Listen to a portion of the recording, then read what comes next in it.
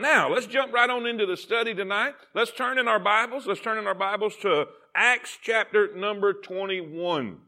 Acts chapter number 21. And here's what we're going to do. we kind of have to cover the whole chapter, but we don't have time to cover the whole chapter in detail. And so we're going to pick out three different specific sets of verses in this chapter and describe three different groups of people that Paul had to deal with in the latter part of his ministry. His ministry is fixing to change drastically. He is going from a free man to a witness in chains. He's fixing to be incarcerated in some kind of custody from this point to the rest of his life, really, and the rest of his ministry. And there's three specific groups of people I want to talk about tonight that a lot of times we'll face too in our ministry and our efforts to serve the Lord. And everything in between is kind of incidental. So let's focus on these three parts. So just follow along with me. We're going to jump around a little bit. And so look in Acts 21 in verse number 3. Now, just kind of a setup here. Remember, Paul is finishing up his third missionary journey. He has gone and taken up a massive offering from the Gentile churches through the Mediterranean there, and he's bringing those offerings back to Jerusalem to help with the famine, to help with the poor believers there, the poor disciples that are there in Jerusalem, and he's doing that on purpose. He's trying to bring them together. He's trying to show the Jewish believers in Jerusalem that they are one with the church, that they are one with the Gentile believers also. And he's really praying and hoping that this will kind of cement their relationship and bring an appreciation for the Gentile believers in the Gentile churches also. So, with that being said, he's on his way back to Jerusalem. He is in the midst of that trip. He's in the midst of that journey. And the first place that we're going to talk about is Tyre. Tyre, T-Y-R-E. It is on the coast. It's on the Mediterranean coast, which would be now in modern day Lebanon. We're going to start there, and then he's going to move down the coast to Caesarea before they actually get into Jerusalem. So those will be the three places that we'll talk about, and then the groups of people that he deals with there, okay? Now, look in verse number 3. It says, "Now when we had discovered Cyprus, we left it on the left hand and sailed into Syria and landed at Tyre, for the ship was to unlade her burden. And finding disciples, we tarried there 7 days, who said to Paul through the Spirit that he should not go up to Jerusalem." So here's what's happening. The Holy Spirit is revealing to those believers that something bad is going to happen. We know he's going to be arrested. And God is warning Paul about what's going to take place in Jerusalem. So they're saying, don't go. Don't go. We don't want you to go. You don't need to go to Jerusalem. It's going to be bad when you get there. So look in verse number 10. Look in verse number 10. All right. They've left Tyre and they've sailed down to Caesarea. And let's look in verse number 10. "And as we tarried there many days, there came down from Judea a certain prophet named Agabus. And when he was come unto us, he took Paul's girdle and bound his own hands and feet and said, Thus saith the Holy Ghost, so shall the Jews at Jerusalem bind the man that owneth this girdle and shall deliver him into the hands of the Gentiles." Now watch what happens. Watch what happens when they hear that. "And when we," that's including the writer, which would be Luke. Luke is in the company with them. And he says, "When we heard these things, both we and they of that place besought him not to go up to Jerusalem." So they begin to tell him, don't go. You can't go up there. And it was pretty intense too. Look what Paul says. "Then Paul answered, What mean ye to weep and to break my heart? For I am ready not to be bound only, but also to die at Jerusalem for the name of the Lord Jesus." And when he would not be persuaded, we see saying, "The will of the Lord be done." The will of the Lord be done. Now, let's skip down to verse 17.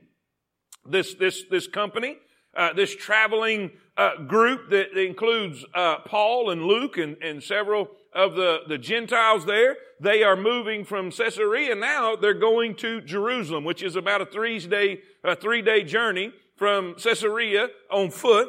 And so now they come into Jerusalem in verse 17. Get to verse 17. And when we were come to Jerusalem, the brethren received us gladly.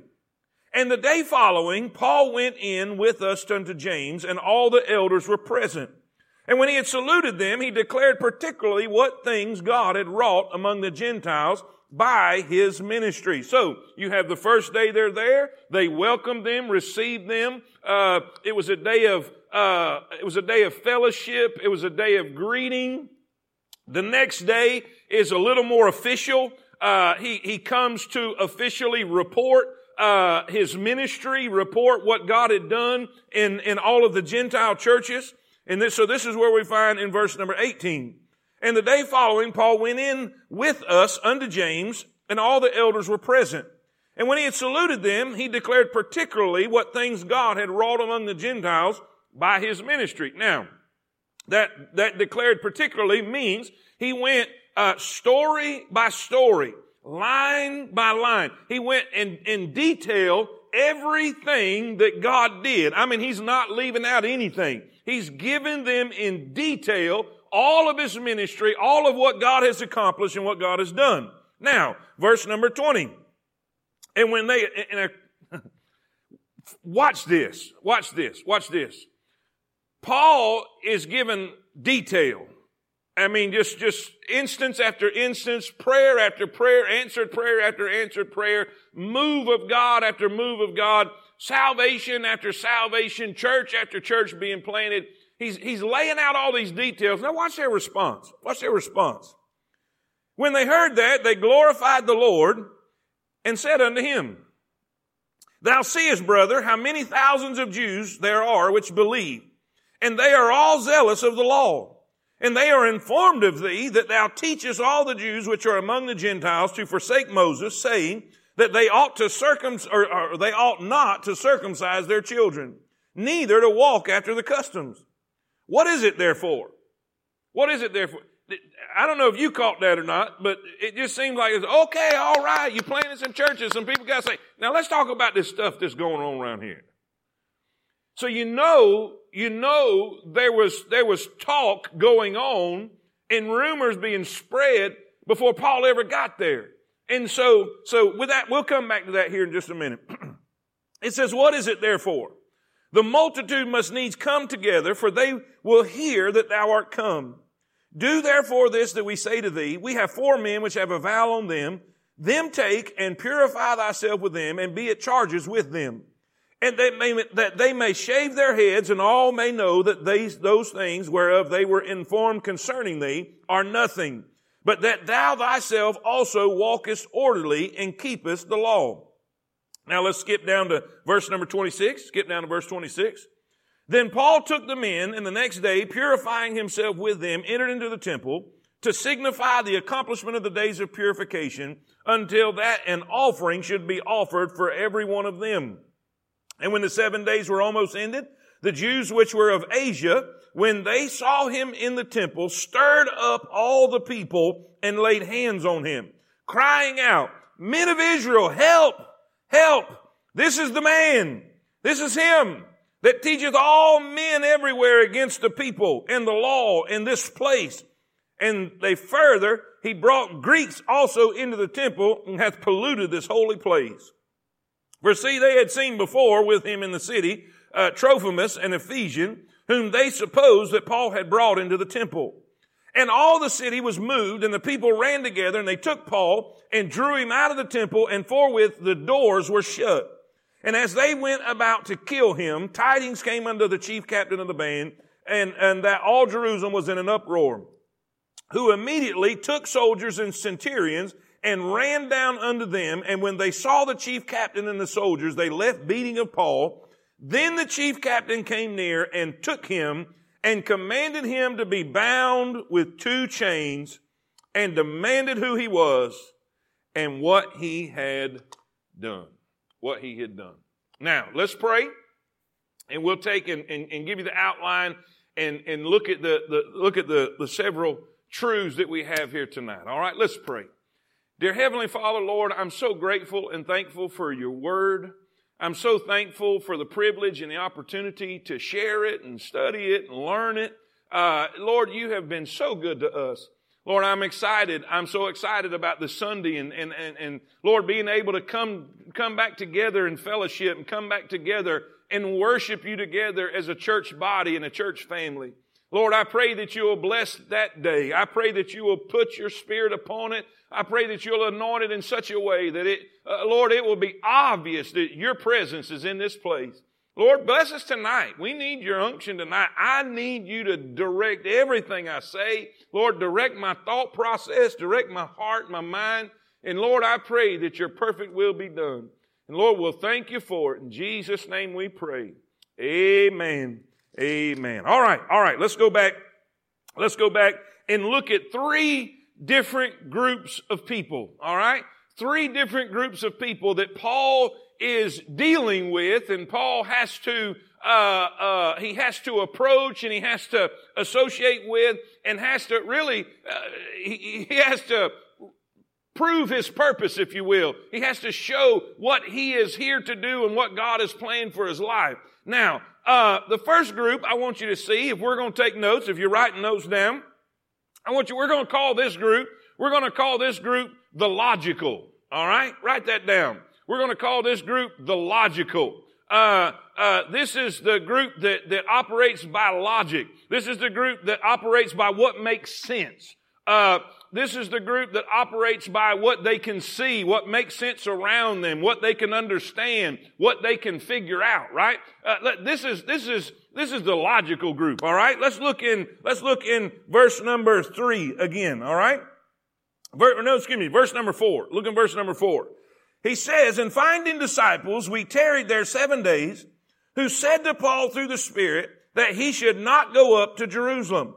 They're begging him. Listen, we feel in our spirit, we feel the Lord is telling us that this is not going to end well for you. This is not going to be good. It's not going to be good if you go to Jerusalem. So please don't go. Please don't go. Now, he leaves there. That's Tyre. He leaves Tyre and goes down the coast to Caesarea, and he runs into a prophet. He runs into a prophet while he's there resting in Caesarea, fixing to make the difficult journey up to Jerusalem. And the prophet Agabus comes, and he says in verse number 10, "And as we tarried there many days, there came down from Judea a certain prophet named Agabus. And when he was come unto us, he took Paul's girdle and bound his own hands and feet and said," now it's getting more specific. Now it's not just a feeling. It's not just we feel or we are being led by the Holy Spirit to tell you that it's not going to turn out good. Now he's getting specific. He says, he took Paul's girdle and bound his own hands and feet and said, "Thus saith the Holy Ghost, so shall the Jews at Jerusalem bind the man that owneth this girdle and shall deliver him into the hands of the Gentiles." Now watch what takes place. "And when we heard these things, both we and they of that place besought him not to go up to Jerusalem." Now, here's the thing.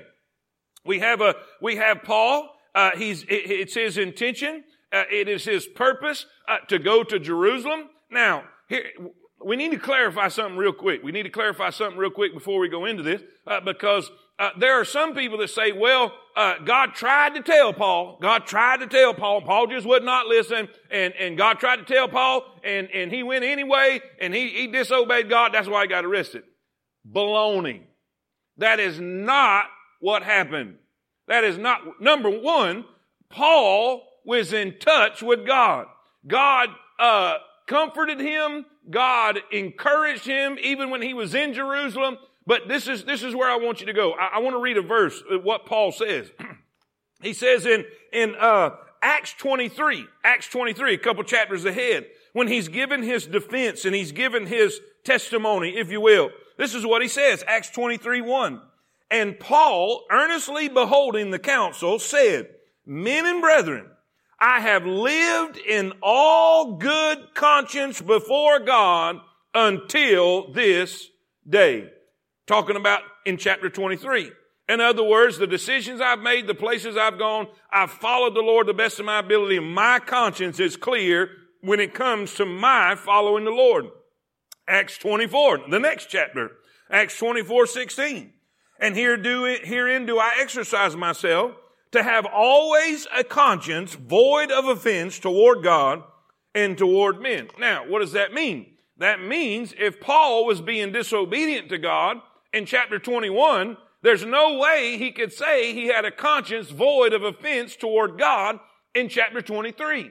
So he was in God's will. He was following God's leadership. He was doing what God had called him to do. He was finishing his race. He was fulfilling his course that we studied last week. He was doing what God wanted him to do. But, he ran into some logical folks. He ran into some folks that operated by what made sense. He ran into some folks that operated by what they could see. And so here's what I want you to write down. Under the logical, write these two things down. First, I want you to see this. Their misunderstood perception. Their misunderstood perception. Now, what is perception? What is perception? It's how you see things, right? Perception is how you see something. For instance, people's perception of the same thing can be different. Let me illustrate. I was going to use tacos, but let's use something a little different. I've got a plate of, no, I'm going to use tacos because this is an illustration we used to use in our Hispanic service. Man, they cooked up some tacos the other day and they had some different kind of meat. And, in the meat was, cow tongue and cow cheek. Amazing. It was incredible. I thought it was wonderful. I ate like 5 tacos. And Becca, she don't hardly eat meat. A little bit of meat she'll eat is chicken. She'll eat chicken, but that's about and she tried one taco and she was so proud of herself for trying that one taco. Cesar said she didn't really eat it. She just tried it, but in her mind, it qualified. Amen. But she looked at that different. Let's use an oyster, for instance. I can look at an oyster and I can think, yum. And my wife can look at an oyster and she's ready to throw up. Her perception of the same object is different. It's how she sees it. Are y'all getting that? I hope y'all are getting that. Your perception is how you see it. Watch this. Watch this. God is telling Paul, it's going to be bad when you get to Jerusalem. It's going to be bad when you get to Jerusalem. This is how the logical seen that. Don't go to Jerusalem. Don't go to Jerusalem. But that's not how Paul saw it. Paul did not see these warnings as preventing as much as it was preparing. God wasn't preventing because God was going to use what took place in Jerusalem to ultimately get Paul to Rome. And so this was all part of God's plan. And God wasn't preventing him. God was preparing him. God was getting him ready to know what to expect and to know what to be ready for. But it's all in perspective. You see, the logical sees the bad. The logical sees the negative. And the logical thinks fleshly and carnally. The logical doesn't think spiritually. And the logical, they put into operation what makes sense to their mind. And they usually keep God out of the equation. But that's not how we should operate. The Bible says we do not walk by sight, we walk by faith. We do not walk by what we can see, we walk by faith in God. Paul said, I know it's bad. I know it's not going to be good when I get there. But I also know I'm in the perfect will of God for my life. I also know I'm going to finish my course. I'm going to finish my race. And his perception His perception was godly. His perception was spiritual. He was looking at his situation and his circumstances through spiritual eyes and through knowing that when God is through with him, he'll take him home and nothing can happen to him till he's ready. How's your perception? You see, they were logical. They were thinking logically. This doesn't make sense for you to go. This doesn't make sense for you to go. If you go, it's going to be bad. If you go, it's not going to turn out good. Don't go, please. And listen, it was so intense. It was so intense. They was weeping. I mean, they were broke down. And Paul says, man, you're killing me. Why are you weeping? And man, you're breaking my heart. Knock it off. He said, I'm not just ready to go be incarcerated. I'm not just ready to go bound and go to prison. Man, I'm ready to die for the name of the Lord Jesus. We see their misunderstood perception. They didn't see it the way they need to see it. And guys, let me say something. And I'm not going to get too much into this because I know there's a lot of different feelings on this matter. But ladies and gentlemen, you need to start looking at the lens of this world and the circumstances in this world through spiritual eyes. Because if you quit looking through spiritual eyes, you're going to be afraid of your own shadow. God is our refuge and strength and a very present help in trouble. He will never leave us nor forsake us. Now, I'm not saying do foolish things. And I'm not saying tempt the Lord thy God. Jesus said, when the devil tempted, he said, cast yourself off. The angels won't let you dash your foot against a stone. Jesus said, it also says, don't tempt the Lord thy God. I understand all of that. But you can't live your life in a way only by what you can see. Because everything you can see looks bad. You won't never live and you won't never enjoy life if you only make decisions by what you can see. Let me ask you a question. It's not what you see. It's what he says. Make your decisions by what you know God has told you. He said, listen, I know this isn't logical. I know this doesn't make sense, but I'm going to Jerusalem. And I love this part. I love this part. It says, when he could not be persuaded. Now, I forgot to tell you B, so here's B. Write B down. First, we see their misunderstood, or what I say? Misunderstood? That's what I said. Misunderstood perception. But then their misguided persuasion. Their misguided persuasion. Now stay with me. Stay with me. Some of you are already mad because you think I'm talking about corona and I ain't talking about mask and I'm not talking about staying locked. I'm not. Just think spiritually. Now here's the thing. Watch this. Watch this. We saw their misunderstood perception, the way they seen things. They didn't see things the way they needed to see it. But in their misguided persuasion, they said, please don't go. Please don't go. You can't go. You can't go, Paul. You can't go. You can't. Now watch this. Most people of this type, the logical type, most people of this type always dwell on the negative. Always dwell on the negative. They said, please don't go. They didn't think about the offering that was going to be a great blessing to those who were starving in Jerusalem. They didn't think about the report that was going to bring a lot of glory to God. They didn't think about the fact that Paul was in God's will doing what God wanted him to do. They only could see the negative. If all you ever do is operate in the logical, in what you can see and what makes sense to you, you're never going to really see what God can truly do in your life until you're willing to accept that He knows what you don't know and He can do what you can't do. But most of the time, people in this, and they're good people. These are Paul's friends.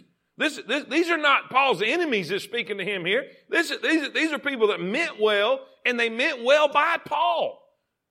But they were thinking logically. And most of the time, people with this type dwell on the negative. And most people of this type, here's their second thing I want you to see. Most people of this type have good intentions. Watch this now. They have good intentions, but miss the will of God. Let that simmer a minute. A lot of times, when you operate in the logical instead of the spiritual, you're going to miss the will of God for your life. If David would have looked down in that valley and he compared his size to Goliath's size, logically speaking, that can't happen. He would have missed the will of God for his life. He would have missed the opportunity to be the champion that God wanted him to be. And a setup, by the way, a setup for the kingdom. If he'd have operated in logic. If he had operated in what made sense. If he had operated in what looked like a good idea. Listen, they'd have missed the will of God. I'm telling you this right now. I was told not to come to temple. I just don't think that's a good idea. I don't think that's a good situation. It probably won't be. And if I'd have listened to that, and you know, some of the things that they were saying to me about it, you know, by their perception, it didn't look like a good idea. It didn't look logical. But man, what we'd have missed out on if we'd have just operated in what made sense to us and not what we feel the Holy Spirit is leading us to do. Let me say this before I go on. I didn't took up too much time, 30 minutes on one point, but here's something I need you got to get this before we go to the second point. I have learned in ministry that everybody's got an opinion. I'm going to let that sink in a minute. Everybody's got an opinion, and everybody knows God's plan for my life. Think about it. Everybody's got an opinion, and everybody wants to tell you what God wants you to do for your life. But guess what? Everybody don't know God's plan for your life. You can get good advice. The Bible says in the multitude of counsel there is safety. It's very good to get counsel. I don't think you should make any major decision without good godly counsel. But you have to be persuaded in your own mind what God is telling you to do. Nobody else on this planet can tell you God's will for your life. If Paul was listening to them other people who were his friends, who loved Paul dearly, who cared about Paul in such a way that they were weeping. They were weeping. They cared so much about Paul, but they didn't know God's will for his life.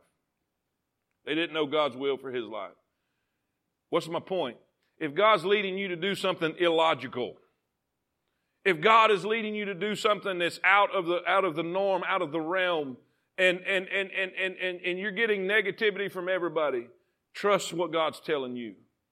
Get good counsel, but trust what God's telling you.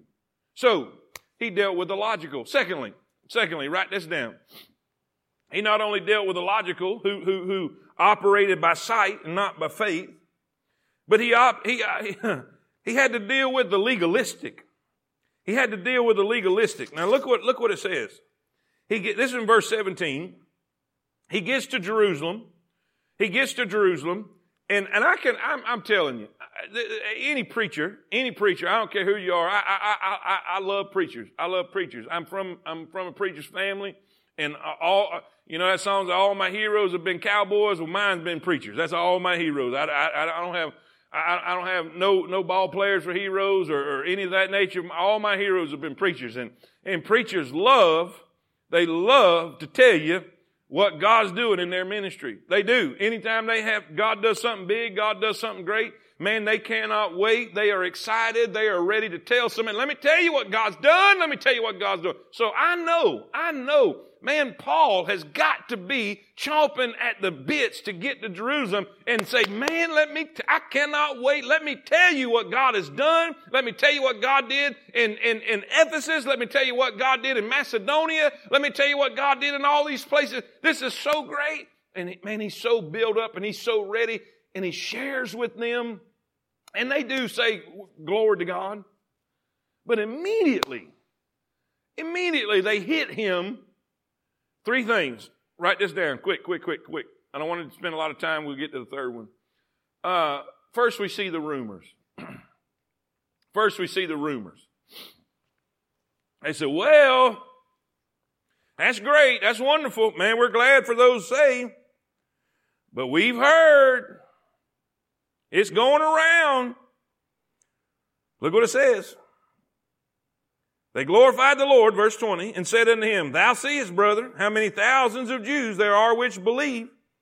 In other words, there were thousands of believers, Jewish believers.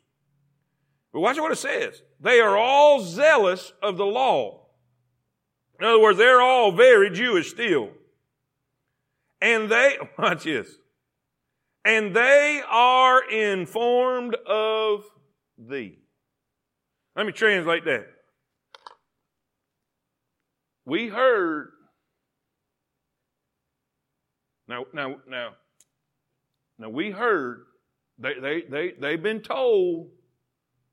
They've been told. They've heard. Now, I've got a definition. I got a definition to the word rumor.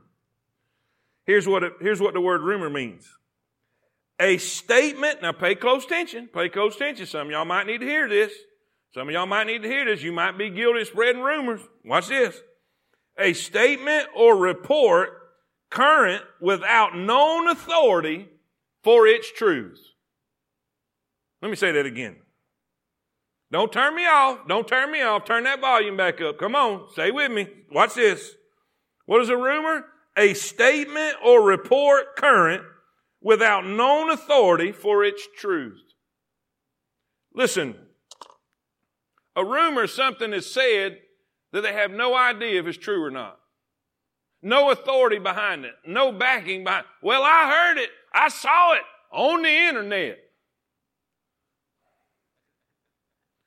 We're just going to leave that alone because I'll never finish this message if I deal with that right there. Rumors begin to spread. What were the rumors? Paul's going around telling Jews they need to quit being Jews. He's telling, you don't need to circumcise your children. You should stop. They're accusing him of speaking against the temple. They're speaking him, or accusing him of speaking against the law, against God's word. And here's the deal. Let's examine the facts. Let's examine the facts. What did Paul say in, I think it's 1 Corinthians chapter 9. I put it twice in my outline because I'm going to use it in both ways. But this is what Paul said in his ministry. This is how he focused. Now, let me go back. Keep in mind that many years before, they had a Jerusalem conference, if you remember, on how do the Gentiles come to Christ. And there was an argument. There was an argument about, did they have to become Jewish to be saved? In other words, they believe on Christ, yet they got to conform to Judaism. And this is what they come up with. That is not necessary. That is not required. They don't have to be circumcised. They don't have to conform to Judaism to believe on the Lord Jesus Christ. We're not going to put that bondage on them. All right? But that was primarily just for the Gentiles. All right? That's what they come up with because they reminded them of that in this chapter. And so Paul takes that truth and he goes all over the Mediterranean, planting churches, winning people to Christ, yet there's a group of people that follow him like a bunch of vultures and sharks, and everywhere he goes planting churches, they come behind him and falsely preach and teach that they have to be Judaized, they had to become Jews and proselytes, they had to follow the law and submit to the temple and submit to the sacrifices and submit to the ordinances and all of the ceremonial requirements, and you have to become Jewish to be saved. Well, Paul refuted that. And now this is what's happening. Those same people have come back to Jerusalem and they're spreading lies about Paul telling not just the Gentiles that they don't have to be Jewish, but he's speaking against the temple and he's speaking against the law and he's speaking against Judaism. All right? Which all of that was lies. All of that was lies. Now, watch what Paul said in 1 Corinthians 9.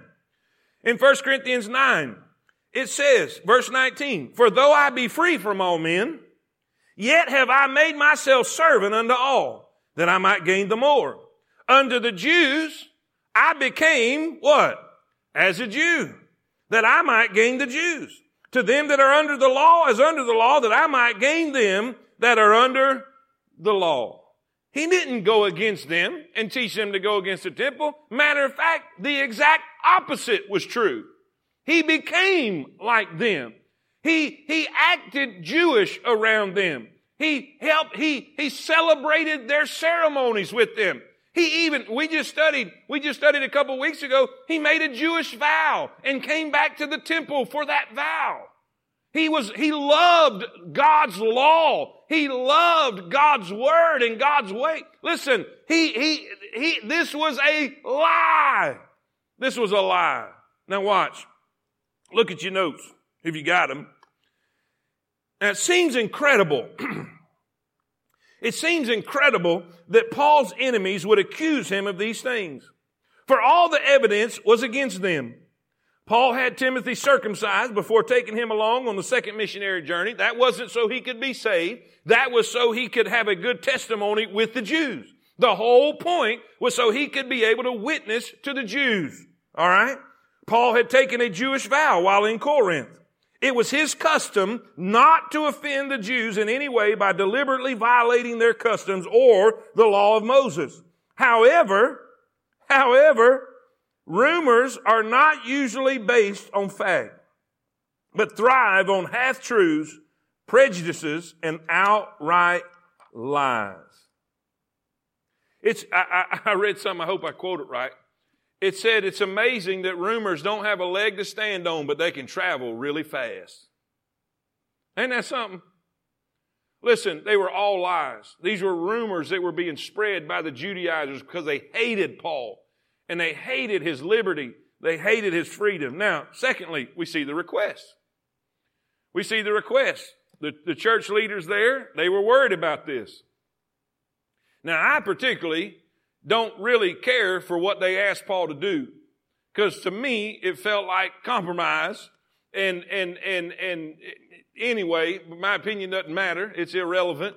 They wanted to try to assuage the situation. They wanted to try to calm the issue.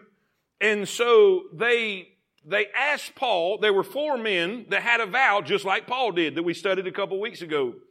A Nazirite vow where they would let their hair grow out, would not cut their hair as long as the vow was intact. And it was time to finish the vow. And if you'll remember, we studied this. If you'll remember, they would go to the temple and they would go through a ceremony, a purification ceremony. They would go through a hair cutting ceremony, and offer the sacrifices, and there would be charges. There would be money charged for the ceremony, each ceremony and the sacrifice offered. And so what the church leaders asked Paul, said, now Paul, here's what we want you to do. Here's the request. We want you to join in with these 4, and we want you to pay. We want you to pay for the ceremonies, and you pay for the sacrifices, and you just join in and go through the purification process with them.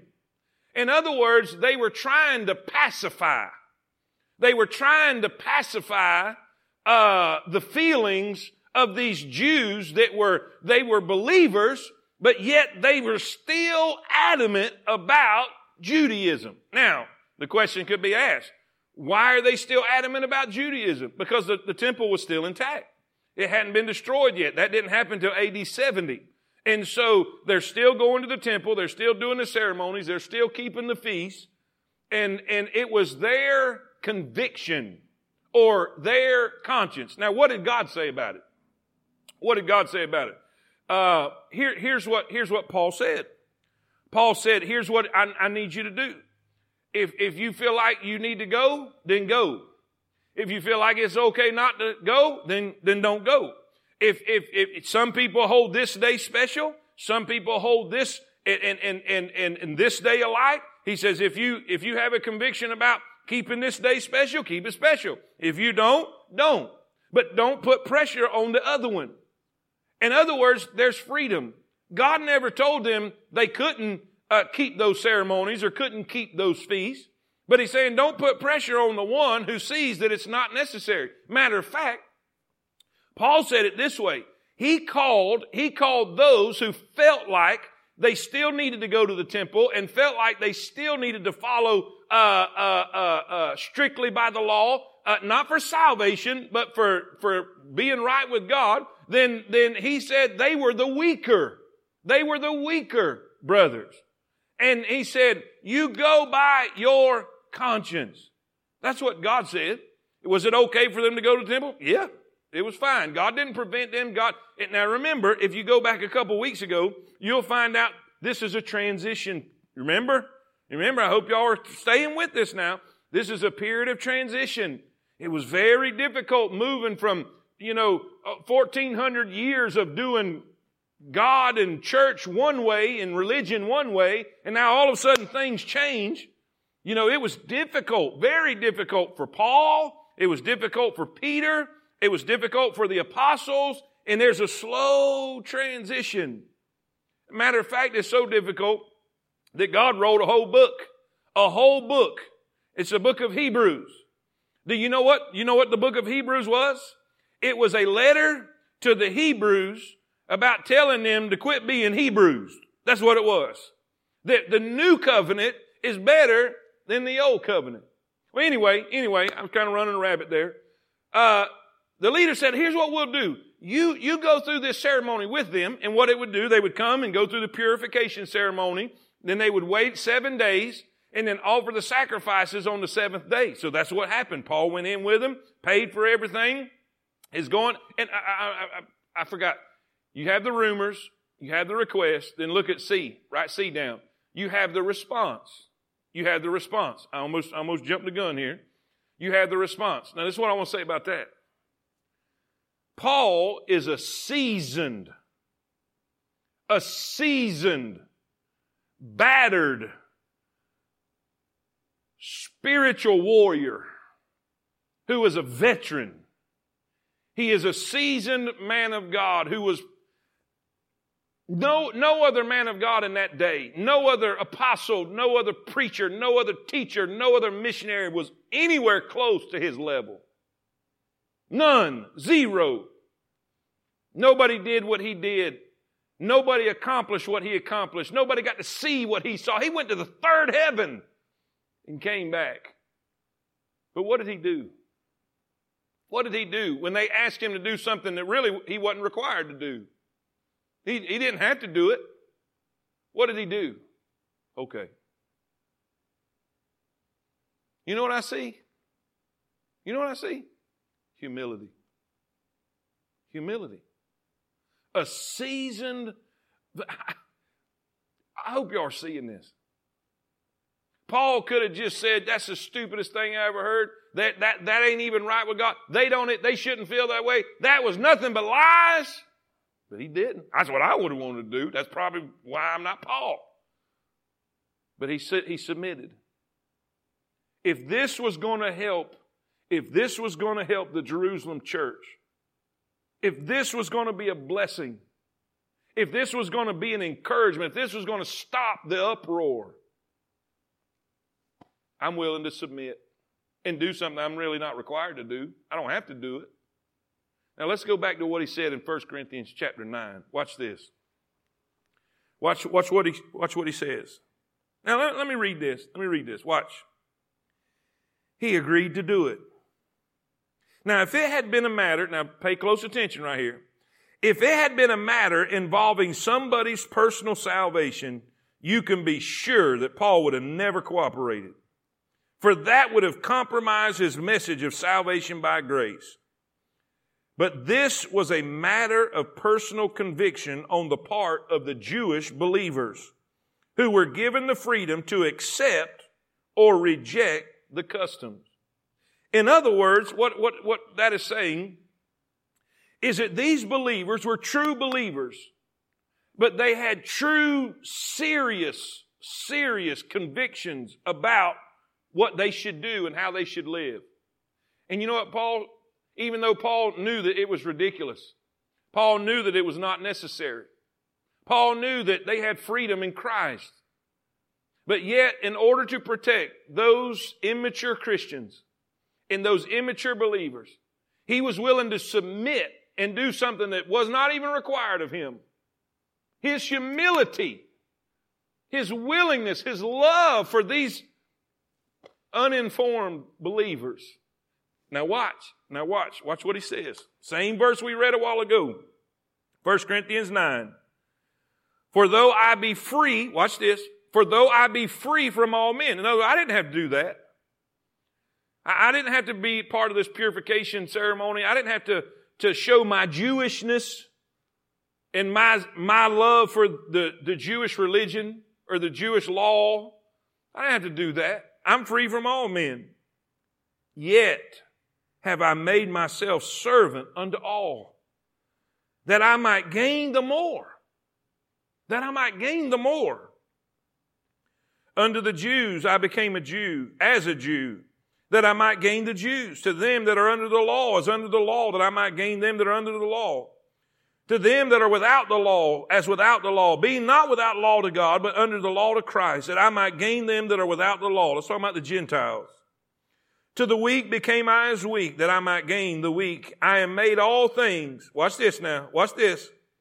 I am made all things to all men, that I might by all means save some. And this, watch this, here's the deal. This I do for the gospel's sake, that I might be partaker thereof with you. Wow. What a man of God. I'm humbling myself and doing these things for the gospel's sake. Listen, legalism is a terrible thing in our day. And I'm not even going to run that rabbit. I'm not even going to run that rabbit. Here's the deal. Thirdly, write this down. There's so much I want to say about that, but we can't. Maybe later. First, he dealt with the logical. Then he dealt with the legalistic. Now he's got to deal with the lethal. Those that want to destroy him. Let me give you these two things, and I'm really not going to preach it because we're going to spend some time next week on it. Here's two things, and then we'll give you the announcements. The lethal. We see the assumption that they exploit. What happened? All right, Paul's in the temple. He's following through with that ceremony, and there just happens to be some Jews that were in Ephesus, and they recognized Paul. And they recognized his message that he preached in Ephesus, and they recognized that they had an Ephesian with him, Trophimus. And so wherever they assumed wherever Paul went, he took those Gentiles with him. Now you got to remember, in the temple there was a court of the Gentiles where the Gentiles were allowed to come. But they could not go past that area into the temple area and the temple place where a Jew was allowed to go. And so they saw Paul in the temple and they assumed that he took Trophimus with him in there. And they caused a riot.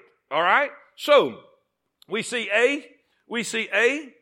the assumption that they exploit. They just assume that Paul took a Gentile into the temple.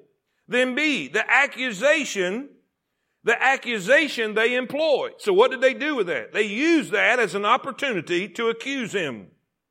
Verse number 28. They cried out, men of Israel, help! This is the man that teacheth all men everywhere against the people and the law what are they doing? They are repeating the lying rumors that was said in the beginning. All right?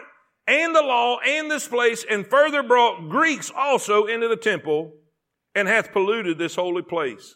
What happened? They attack him. They attack Paul. They take him out. They take him out of the temple and begin to beat him. This is a savage mob.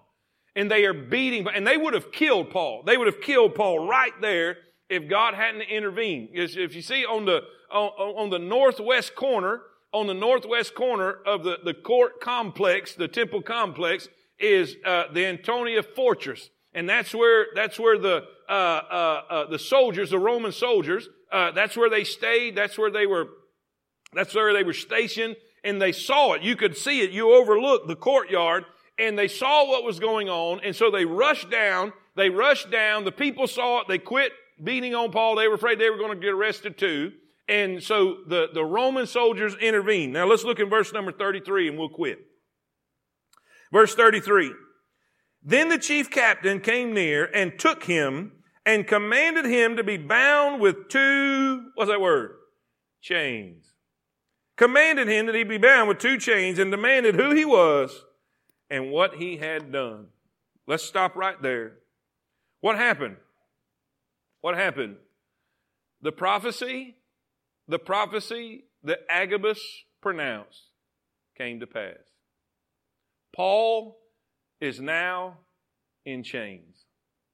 And Paul will remain in chains, figuratively, sometimes literally, sometimes figuratively, until the end of his life. He has now become the witness in chains. Now, we think, that's terrible. No, it's all part of God's plan.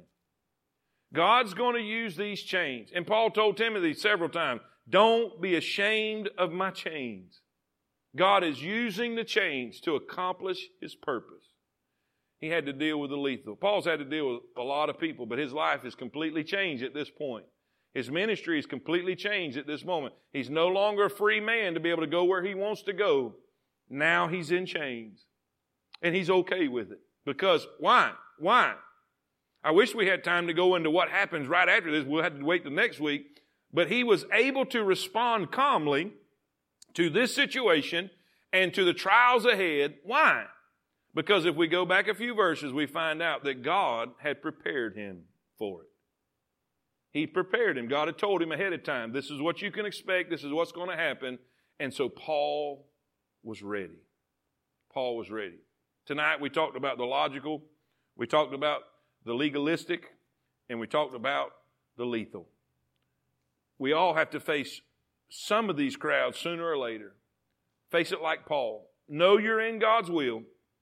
Know you're in God's will. That's the first thing. Know God's will and be persuaded by it. Be persuaded. The Bible says when they could not persuade him, they held their peace and said, watch what they said, the Lord's will be done. Church, say amen right there. Amen.